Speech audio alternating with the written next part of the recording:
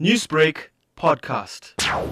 He was actually found guilty of premeditated murder, and he was sentenced to 2 terms of life imprisonment. That was in the Verulam Regional Court. Effectively served a term of life imprisonment. Very gruesome murders. Can you take us through what happened during this incident? What has transpired is that the accused and his fiance were living together. They had a child together and they planned to get married. And at some stage they had an altercation or an argument where he had asked her to move out of the house, and she then went to live with her sister. However, at some stage he went to visit there unannounced, and he asked to speak to his fiancé. Unbeknown to them, he actually had a firearm and several rounds of ammunition in his bag that he had on his person. And he asked the girlfriend or the fiancé if they can reconcile, and she said no, she doesn't want to reconcile. Thereafter, he pulled out the firearm and he shot her several times. When her mother intervened, he shot the mother as well. And what he actually did was, once their 2 bodies were lying slumped to the floor, he then approached the bodies and finished off all the ammunition that he had on their bodies.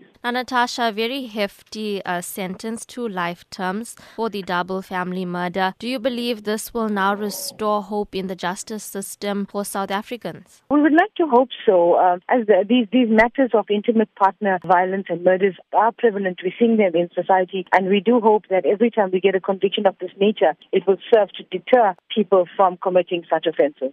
Newsbreak, Lotus FM, powered by SABC News.